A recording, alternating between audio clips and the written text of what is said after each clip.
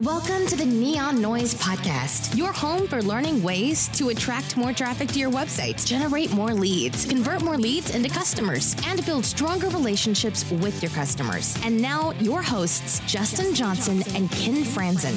Hey, Neon Noise Nation. Welcome to the Neon Noise Podcast, where we decode marketing and sales topics to help you grow your business. I am Justin, and with me, I have my co-host, Mr. Ken Franzen. What is going on today, Ken? Not too much, Justin. How are you doing today? I am doing pretty good. No complaints. I'm excited to chat with our featured guest. Today we have on Tim Furlong. He is a nationally recognized speaker, facilitator, and executive coach. Tim has a unique brand of edutainment that have impacted nearly every type of organization for nearly 2 decades. Tim is also the author of the book Quarter Turns and the creator and founder of Quarter Turns coaching program, which enables leaders in any industry to identify small shifts in approach and behavior that yield highly impactful, sustainable results. From CEOs of Fortune 500 companies to platinum-selling recording artists, Tim's coaching and training programs have empowered thousands of individuals and organizations to achieve at their highest levels. Tim, thank you for being on Neon Noise. Welcome. Thank you, Justin. Man, that was a mouthful there. That was a lot, right? Good stuff. Hey, do me a favor and tell us a little bit about a little background about you. Fill in any blanks I may have missed. Sure. Well, I actually got my start doing what I do as a touring musician. I was a lead singer in a band. And it's interesting because I was just at a conference the other day and I said that. And people always want to know what the name of my band was. And if you really think hard about that, and, you could probably too. If you knew the name of my band, Justin, we wouldn't be doing this podcast today. Love it. But, that was a good kind of pre-qualifier because after that, I went into sales and was pretty good at sales. Actually, I always tell people being a musician probably trains you for sales better than anything else because you learn to handle rejection really well as a musician. And that prepares you for sales. And had a knack for sales, was good at it, and got asked to do some sales training and sales coaching by the organization I was with, and kind of just led into a brand new business. I started getting asked by more and more organizations to come do a sales training, to do coaching, and then that led to speaking. And then I partnered with my sister back in the early 2000s who had an organizational development and training background and launched a small consulting company based in Las Vegas that's still in existence today called the Simmons Group. And so we do trainings all throughout the country. And then I do speaking and obviously coaching, and Quarter Turns is my brand. Quarter Turns. Awesome. So what was the band name? You got to tell us. I told you if you knew the name of the band, you're not going to know it, right? But back in the day, it was called Something Wild. And actually, I spoke at a conference here in my hometown of Ann Arbor, Michigan. And for the first time in probably years, somebody said, "Were you in a band called Something Wild?" And I thought that was really kind of threw me for a loop because no one knows it, right? So it was pretty interesting. That's so they recognized you? We came up with our company name was Ken's band name back in the day, Neon Goldfish. Well, yeah, the band that never played. I think that Tim might have made an appearance on stage at some point. I love it. My band was drinking beer and playing with guitars while watching the Red Wings in the playoffs. So what's wrong with that? Nothing at all. We had an audience of 0. They loved us. I love it. It's great. So, Tim, I have to ask you, you got your book, Quarter Turns, Small Shifts, Big Impact. Tell us a little bit about what is a quarter turn, because you had me curious. Well, so the whole concept of quarter turns actually comes from my dad. We call my dad Fuzz, and I don't know why we call him Fuzz. We just do. When I was growing up, he'd tell me, Tim, you got to tighten up your chin strap a little bit, right? And as I got older, he told me, Tim, you're doing pretty well, but tighten it up 1 quarter turn. And that's kind of a philosophy I've taken into my business and my approach on coaching is that, I think as human beings, we're not designed for radical reinvention. And, a lot of people attend conferences or read books or go to trainings, And, they read it and they get all excited and they go, okay, this is the day I'm going to make those radical changes. And the example I give is, have you ever made a New Year's resolution? And generally when people make New Year's resolutions, they attempt to, completely change their life. I'm going to work out 7 days a week at 5 a.m. for 4 hours, or, I'm going to quit eating chocolate, or I'm going to do this or do that. And the problem with that is it's just not sustainable, right? We go hard charging into these changes. And then within a week or, even sometimes a few days, we just go back to what we know. We're creatures of habit. We do what we've always done. The easy example of that is, have you ever left your workplace, right? You drive home from work, pull into your driveway, and then you have no idea how you got there.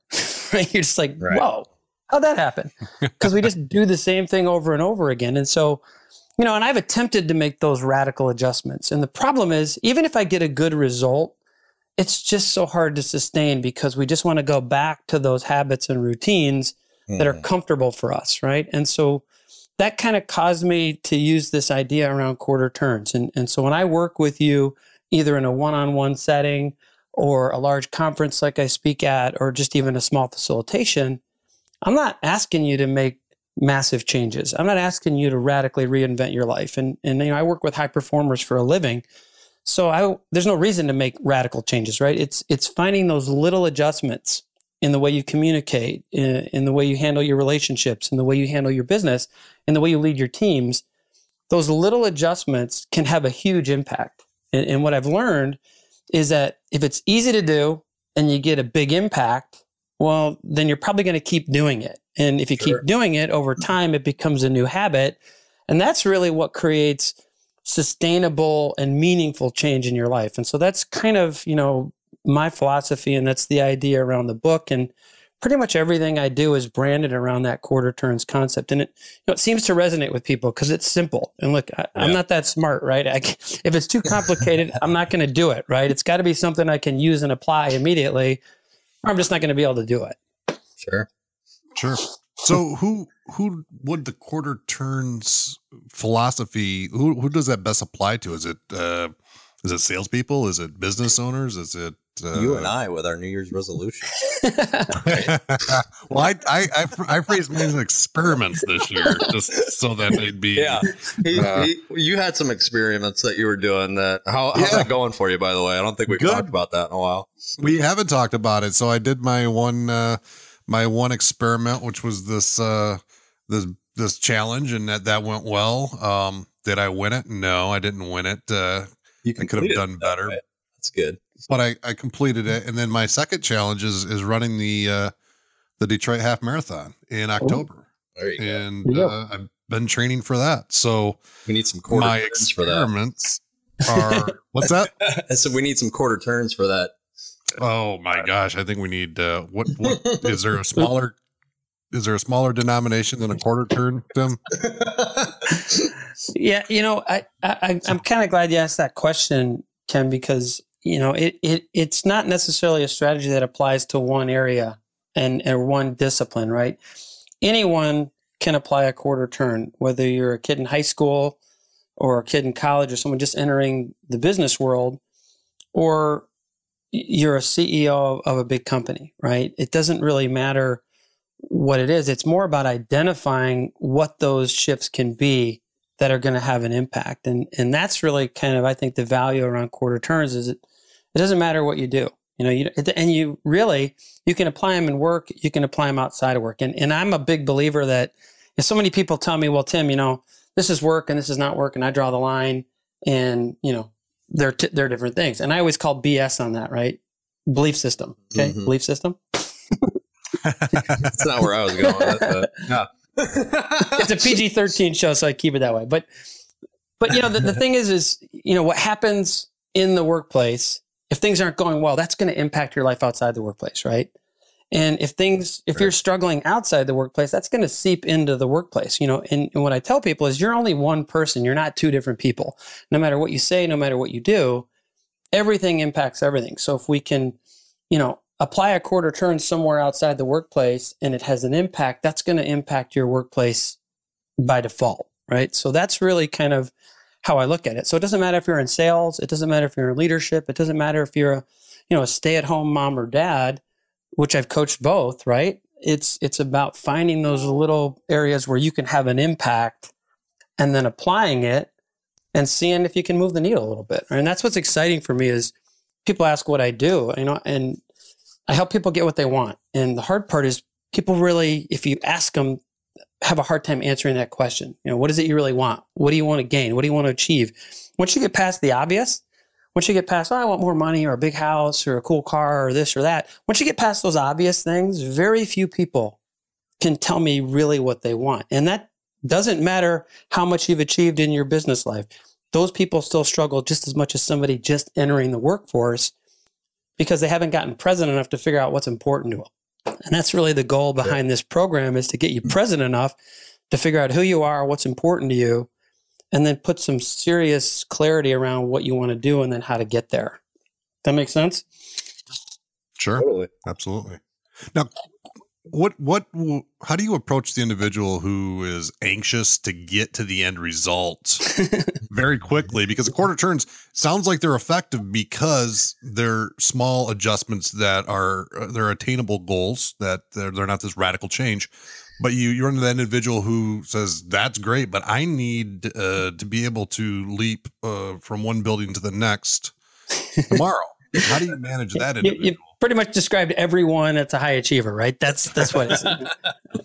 I want it right now. And the reality of it is it doesn't take forever, right? It's not like this is a grueling 3-year process, but how quickly somebody gets to that point, it's really up to them. It's not up to me. It's not up to any program. It's not up to anything you read or look at.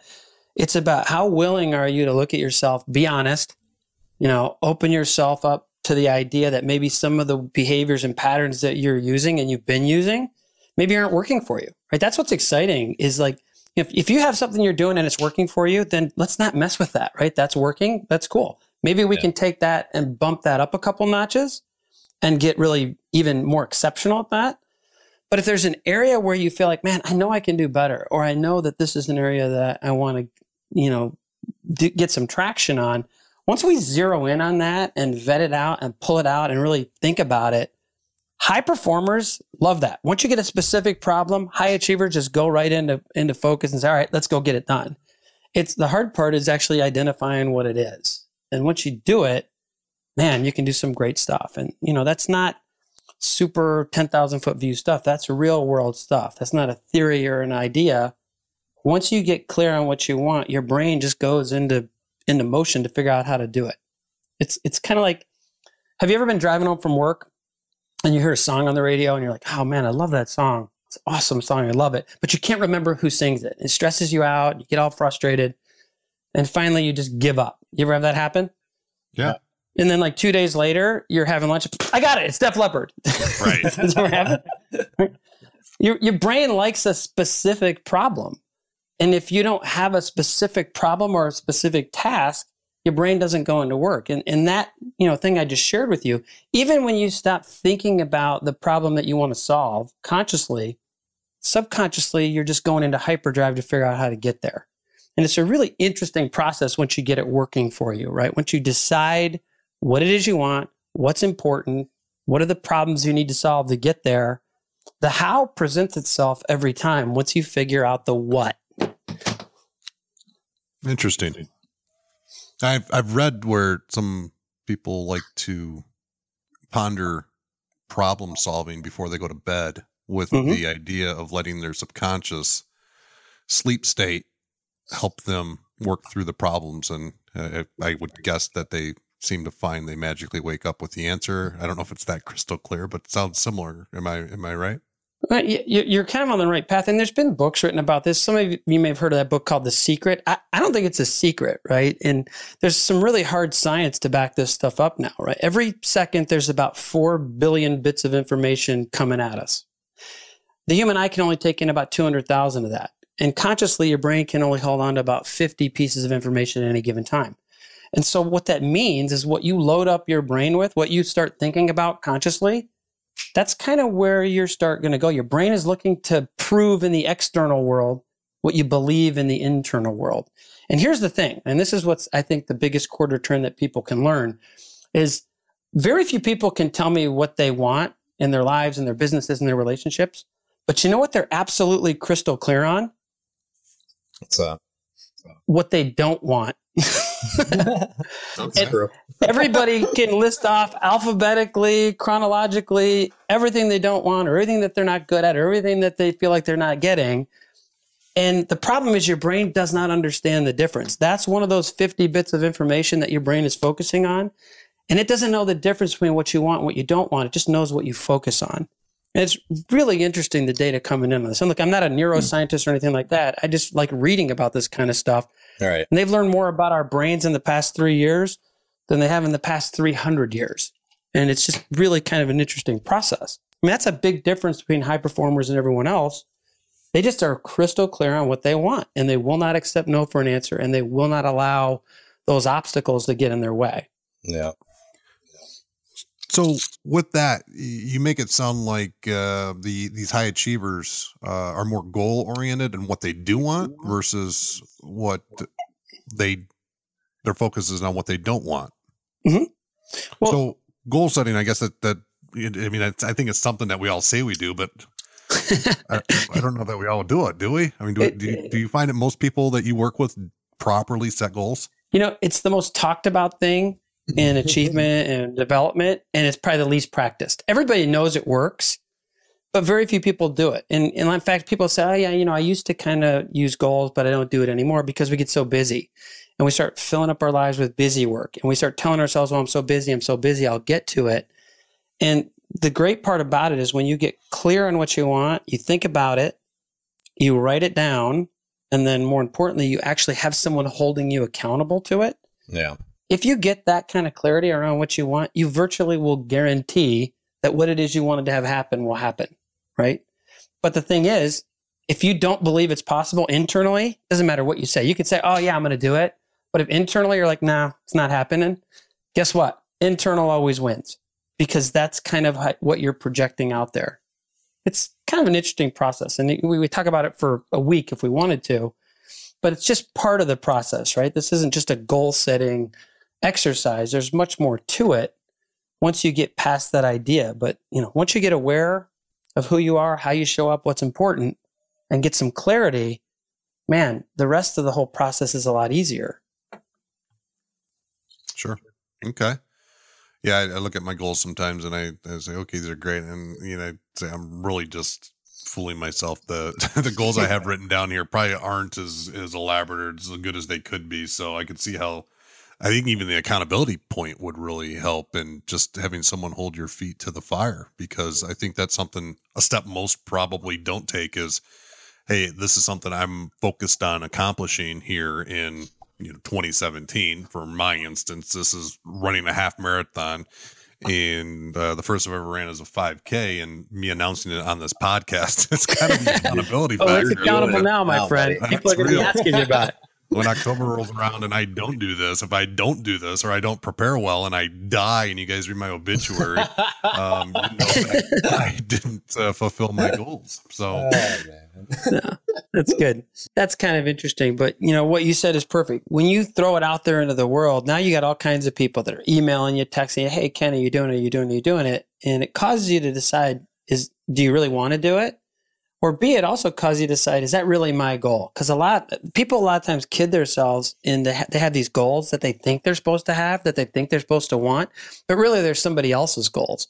And going through this process really kind of vets that out to say, you know what, that's not really what I want. Maybe that's what I wanted 5 years ago or 10 years ago, but that's not, what I want today. And that's really an empowering thing too, is to get rid of all that baggage of, I've always said I wanted to do this, or I should do that, or I should do this, or I need to, or I should.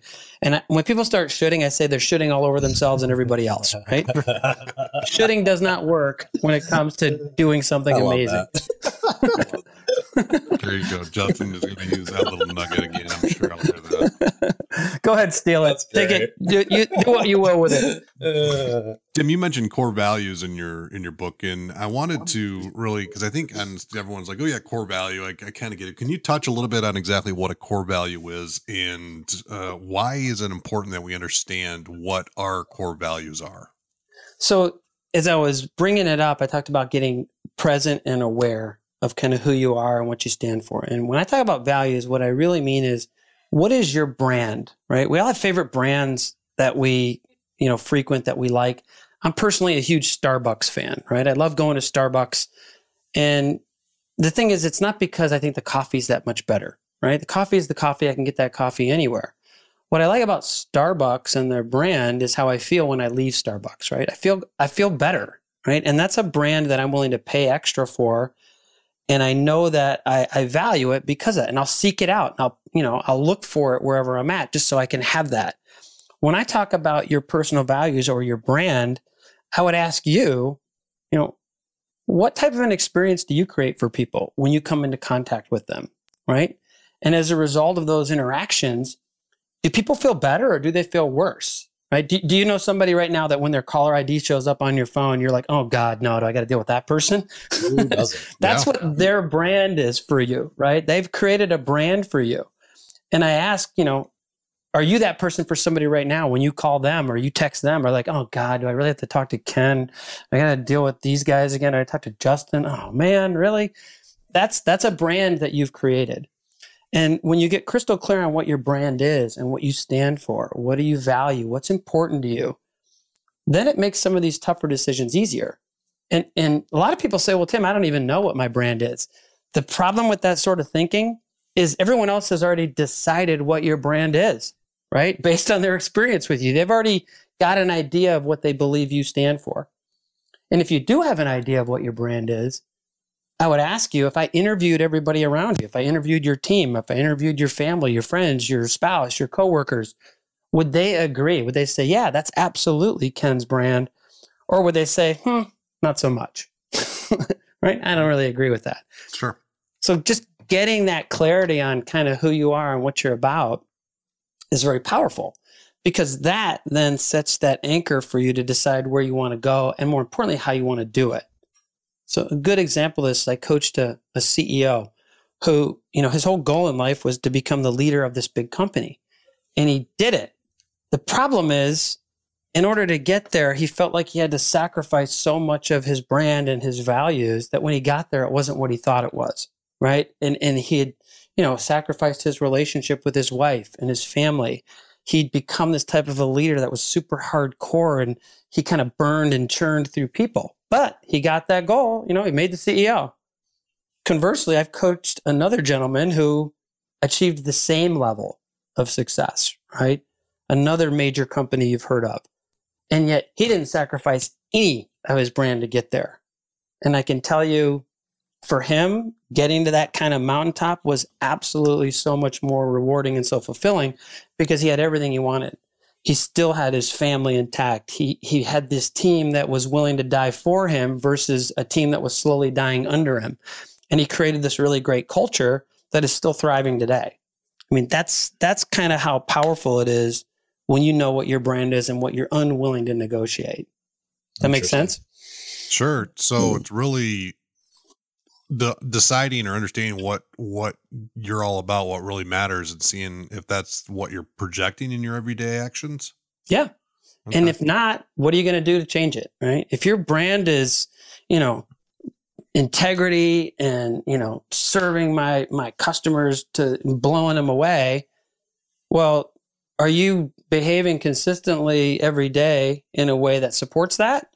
Or are you cutting corners and doing things that doesn't support that, right? Because, you can't say one thing and then be another, because that's a violation of your value. And the reason it's a value is when something happens and it just kind of rubs you the wrong way, that's generally because something that has happened in that interaction is a direct violation of who you are and what you stand for. And getting clear on that really helps you. It doesn't make it easier to deal with that stuff, but at least it helps you understand why this person rubs you the wrong way, or that person, what they said, or that, decision that was made by a higher up has really kind of caused some internal friction for you, right?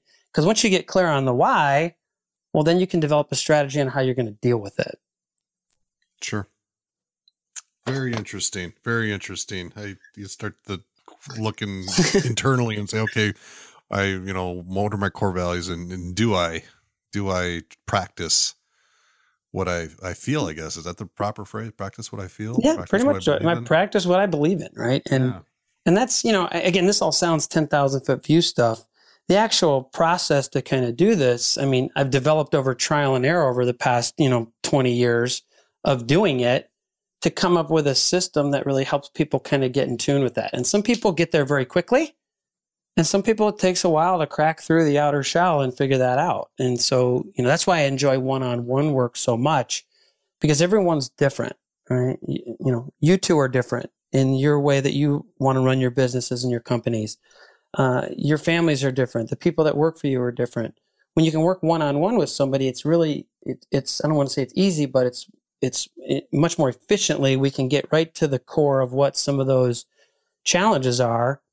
And we can apply some small things that help kind of manage through that. And you see immediate results. And that's what you talked about. Boy, does this take forever? It doesn't take forever if you're willing to do the work. If you just think you're just going to phone it in and be like, oh, yeah, whatever, good luck with that. Right? Sure. Right. Just like anything, right? You got to kind of dive into it. Now, you also have I was going to bring this up, intention versus impact. And this is a really interesting comparison that you reference and one that I think we definitely should touch on. Talk to us a little bit about the difference between intention and impact. Well, one of the things I really, believe in when I'm coaching people is, hey, let's get intentional about what you want, what you're doing, how you're spending your time, who you're spending your time with, and really get intentional about that. But as human beings, what I believe, and I'm sure others do too, is that we're probably living, breathing double standards in that we have our intentions, but then we have the impact of those intentions. And I'll kind of give you an example. So let's assume that, I make a decision and I do my due diligence, I do my homework, and I make a good decision based on what I believe is going to be best for my company or my life or people around me, right? And I have really good intentions going into that decision, right? I have good intentions. Sometimes, and you can probably attest to this, both of you, isn't it true that you make these decisions with good intentions, but they negatively impact certain people, either in your company or customers or clients or somebody? Does that ever happen? Of course. Right? So in that moment, if you're honest, do you judge yourself based on the good intentions you had going into it or the impact you had on those people? What would you say? I would say the intentions we had. Yeah, because we know our good intentions, right? We live in our intentions, right? Yeah. And even if you feel bad, you might say, hey, I'm sorry, that's not what I meant. This was my intention, right? And so here's the challenge with that. Let's assume someone does the same thing to you, right? Or someone does the same thing to me, right? You make a good decision based on your good intention and it negatively impacts me. Do I even care about your good intentions in that moment? No, not at all. No, I'm too busy being pissed off about the impact, right? And here's the thing that I've learned over the years is that people don't care about your good intentions, right? And if you want to lead an organization or build a great life with your family or people around you, throw your good intentions out the window. I assume that you have good intentions. I have to. If you genuinely don't have good intentions, right? If you genuinely like hurting people and throwing people under the bus, there's a whole nother program that you can subscribe to, right? That's a whole different program. Sure. But, the intention, I assume the good intention, but what is the impact of those good intentions? And is it the impact you want? And one thing I've learned in being able to work with high achievers and high performers is they're 100% dialed into the impact. They just know that this is what they want to have happen, and that's the impact they want, and they do everything they can to ensure that that's the impact they're going to have. It doesn't always work out, but they think impact first. And so that's why I talk about intention and impact a lot. And that's why, if I'm coaching you, I'm going to challenge you. Hey, let's get intentional, but let's make sure that those intentions match up with the impact we want. And it's really an interesting topic. I mean, you guys are touching on some good stuff. And obviously, I talk for a living. I could talk all day long about this stuff. It's interesting. I ran into an old teacher of mine because, my kids are getting older, but I ran into a teacher and I was speaking at a conference. And I used to always get in trouble for talking too much in class, right? It's like something that would happen. And my grades are always like, Tim's really smart. He does a great job. He just talks too much. And I would, I would have to stay in from recess and write papers about I shouldn't talk so much. And I ran into one of those teachers that really used to give me a hard time at a conference that they were attending and I spoke at. And I went over to him and I couldn't resist. I said, hey, that speaking thing, that talking too much, it's kind of worked out for me. I'm doing all right with that. What was the response? Just kind of a funny look. I don't even know if they remembered how much they would get on my case for talking so much. Sure. But I was having fun with it. I like to have fun. And by the way, that's one of my core values and part of my brand. One of them is fun. I absolutely am going to have fun every day. And some days it's harder than others. Sure. But I'm just going to do that, right? I'm going to have some fun and make it fun for people I work with. And we deal with some touchy topics and some challenging topics, but there's always an opportunity to smile, have a little fun, and enjoy yourself, right? Yeah, I think that the days you can smile and have fun are more enjoyable than the ones where you don't. So, I'm asked to go in organizations. I walk through the building. I can see there's not a whole lot of fun going on. Oh, I bet.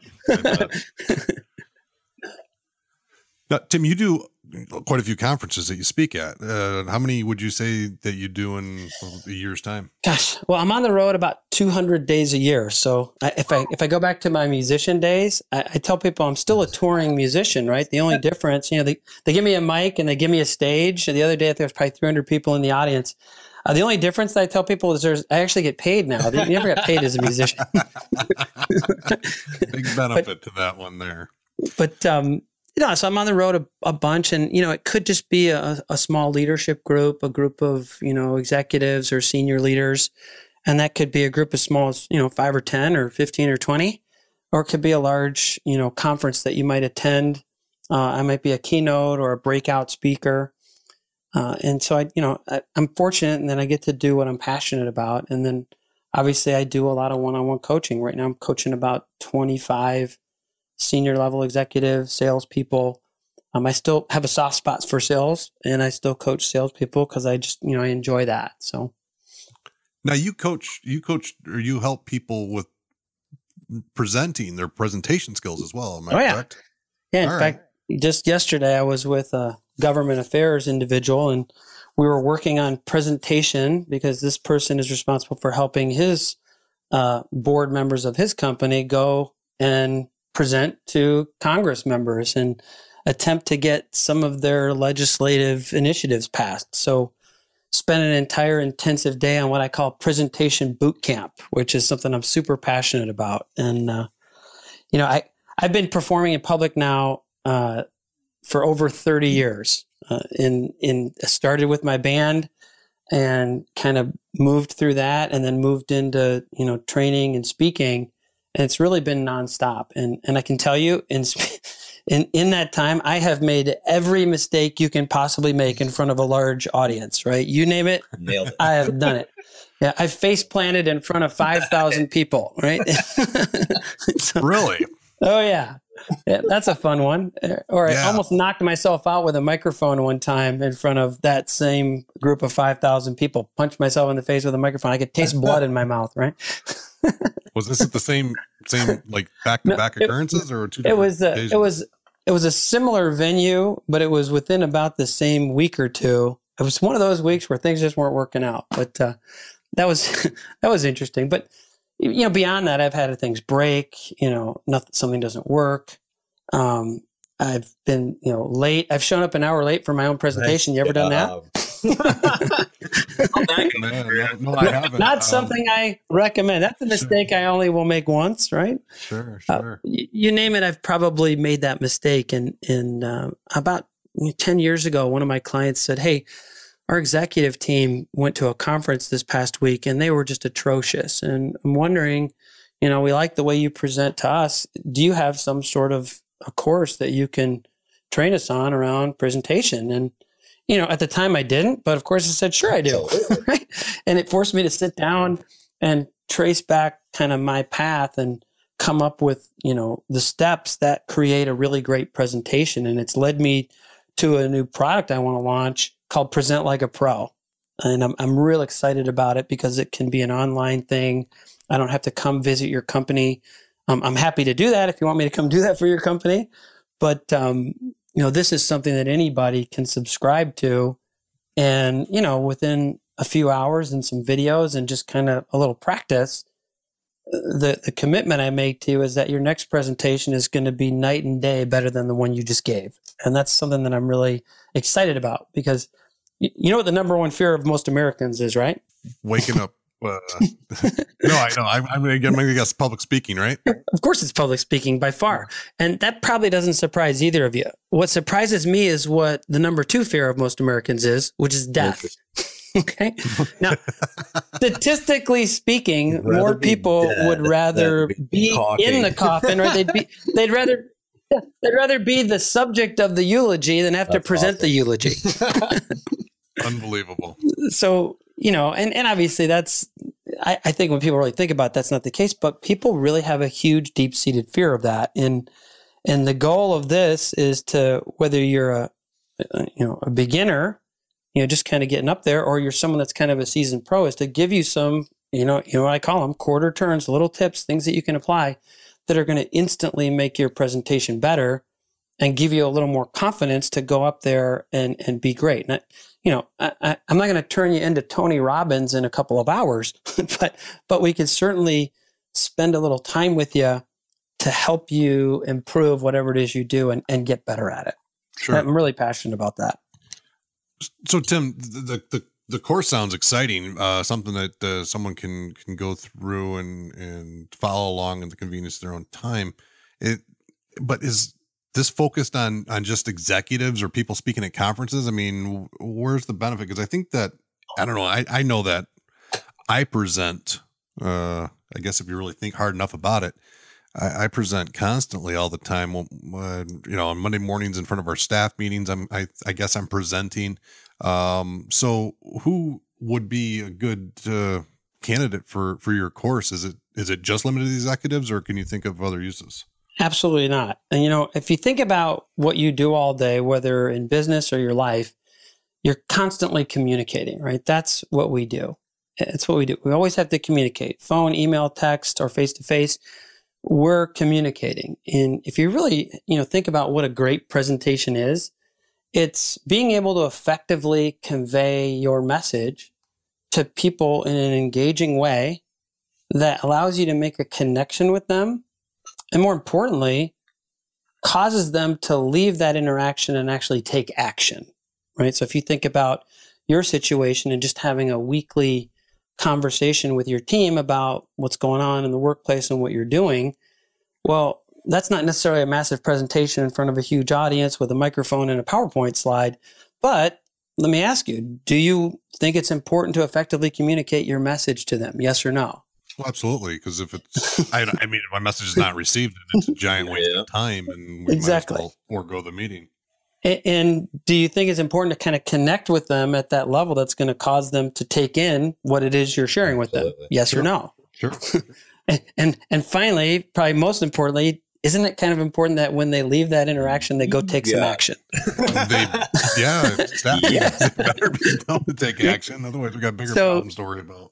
So to answer your question, what makes people great at presenting, whether it's a large audience or small, are the same concepts. So this is just as effective if I'm sitting across the table from you in a one-on-one conversation, or there's 500 of you in the room. And I think there's where people get in their heads about presenting. They're like, oh my God, it's the sheer number of eyes looking at them that completely blow them up. And a lot of what I get people to think about is, imagine that you're just having a conversation with somebody in your office or a friend of yours. How would you do that? And they always want to say, oh no, I want to be this way, or I want to be that way. And here's what I will share with you. Have you ever seen a movie with really bad acting? Have you ever seen that? Yeah, a lot of them. Like, you see it and you just know it's not believable and the acting is awful. You want to know why you know it's awful? Because being a good actor is really hard. Okay. There's not that many of them out there, right? So acting is hard. And the thing that I share with people is you're not a trained actor or actress. So for you to think you can get up in front of a large group of people and be something you're not, good luck with that, right? That's never going to work. And when someone's not being genuine. Just at the conference I was at the other day, was a guy and he was the keynote and he was up there kind of giving his speech like he was selling you a car and checking it out. And, hey, have you had it done like this? And have you done it like that? I'm like, really? It's so hard to connect with that because I believe that that's canned and it's not genuine. I think he had a good message. And I think ultimately he's probably a good presenter, but no one's bothering to give him his feedback that he's coming across like Slick Rick trying to sell me a timeshare or a car, right? And, you know, most people don't get that feedback. Yeah. And it's, you know, it's a shame because it is a good message, but you give it over and over and over again, and it's easy to make it sound kind of canned, right? So, anyway.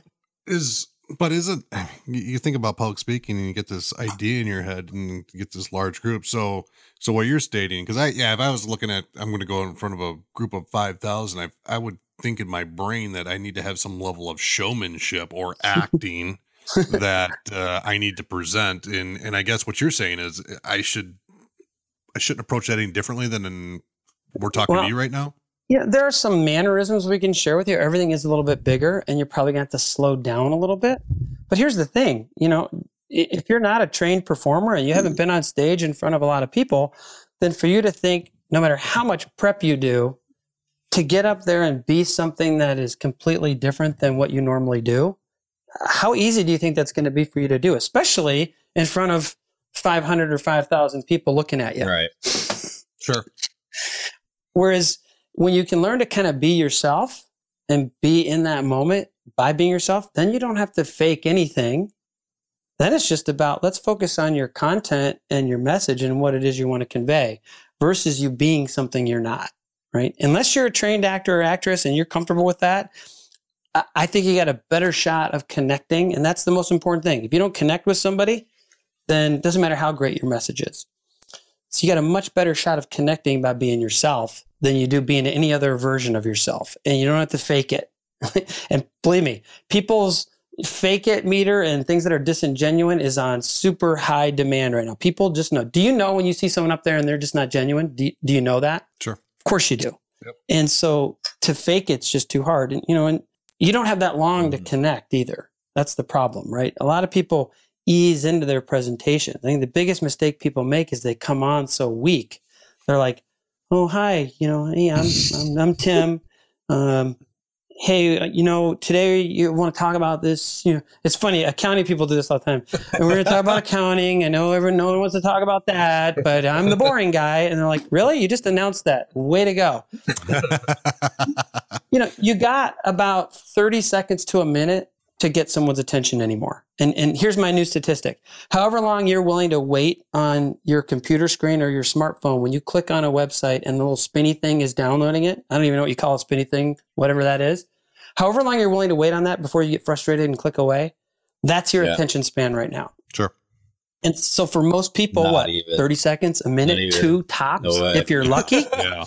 So if you don't do something right away to have me put down my smartphone and engage me right off the bat, then good luck with that. And you don't have to be something you're not. You just have to have a technique that's going to suck people in right off the bat.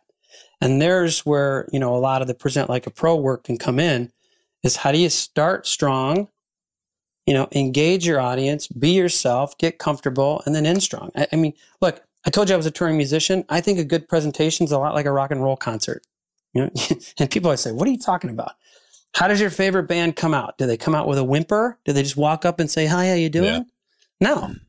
They got the lights go down, explosions are happening. You know that something cool is going to happen. Then, once they got your attention, then guess what they do? They play all their new material, which nobody cares about and no one pays attention to anyway, right? So you can do whatever you want in the middle, good, bad, poor, sad. Hopefully it's good, but it doesn't have to be. But then how does your favorite band always end? With the best songs. Yeah. The best stuff. We're going to have fireworks going off in our office on Monday morning. But then you leave going, "Man, that was awesome." And you want to go buy the t-shirt and go to the next one. And I always say the ending is your final chance, right? You can screw up everything. You can screw up your intro. You can screw up your middle part. You can screw up everything. As long as you end strong and say something great and compelling right at the end that kind of ties it all together and causes me to leave wanting to do something or take action, that's your final opportunity. And so many people blow it right there. They're just cranking along, and then they just, okay, any questions? And you're like, what? So what are some common mistakes? I think we've all had, now we've identified, we've all presented, and there's different venues or sizes of audience, but what are some of the most common mistakes you see individuals making when they're presenting or speaking in public? Well, I already gave you that first one, and that first one is come out strong. And the thing is a lot of people don't, because a lot of times it's not like you're coming from backstage. You're already sitting there in the audience, or you're kind of somewhere where people kind of know you're coming on. So people are already making their assumptions about you just based on that first glance. So, how do you look right then and there? Are you kind of looking shy? Are you looking frazzled? Are you on your phone the whole time? Or do you look present, engaged? So people have already decided for you at some point before you even come onto the stage. So there's an opportunity for you right there to build some goodwill. So just, coming out strong. I think the other mistake that people make is they don't really have a compelling message, right? They don't really have any sort of compelling why as to why they're actually giving this presentation. And I think that more than anything else throws people for a loop.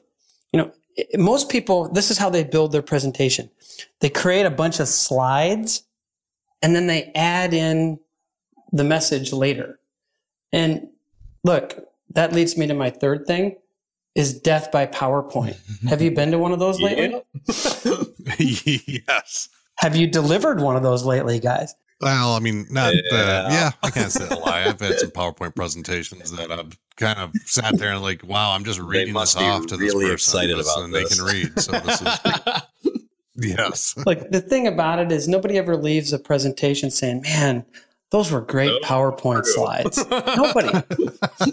They don't. And so the thing about that I would challenge you with is create your presentation, know what your points are first. What do you want me to walk away with? People on average will remember 2 or 3 things about your presentation. That's it. So what are they? Do you know what they are? Have you crafted that message well enough? Start with the end point in mind, and then build your presentation around that. Create some outcomes around that. And do yourself a favor. Don't put in any slides at all until you've actually gotten that part of it done. And, PowerPoint, if you think of the name of it, PowerPoint, it's to accentuate a powerful point, right? Sure. And too many times you see guys with all of their messages up there on the PowerPoint slide, and then they read the slide, right? They just read the slide. How does that work for you when you see that? Not very well. Oh, I look at this and I'm like, this is a great presentation. I'm being read to, like story time. So PowerPoint is such a problem. I mean, just, when I told you I was with a gentleman yesterday, and his slides were confusing him. He was actually getting on a roll, and then you may have done this before. You click on some slide you forgot you had, and you're like, oops, now I got to talk about that, right? And it totally discombobulates you. And that's why it just makes so much more sense to add your slides in once you're comfortable with what you want to say. And it's a simple thing to do, but again, very few people do it. They build their presentation around a slide deck, and then they fill in talking points later, and that doesn't usually work. No, I can see how that's more fitting. So, I mean, those are just a few of them. And then obviously I talked about how do you end strong, but there's just so many components to, those things that I take for granted that I think everyone knows. But the reality is, what I've learned is most people don't know them.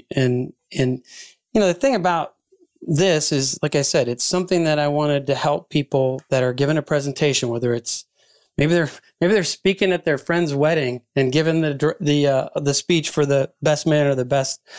They don't call them the best woman; they call them the maid of honor, right?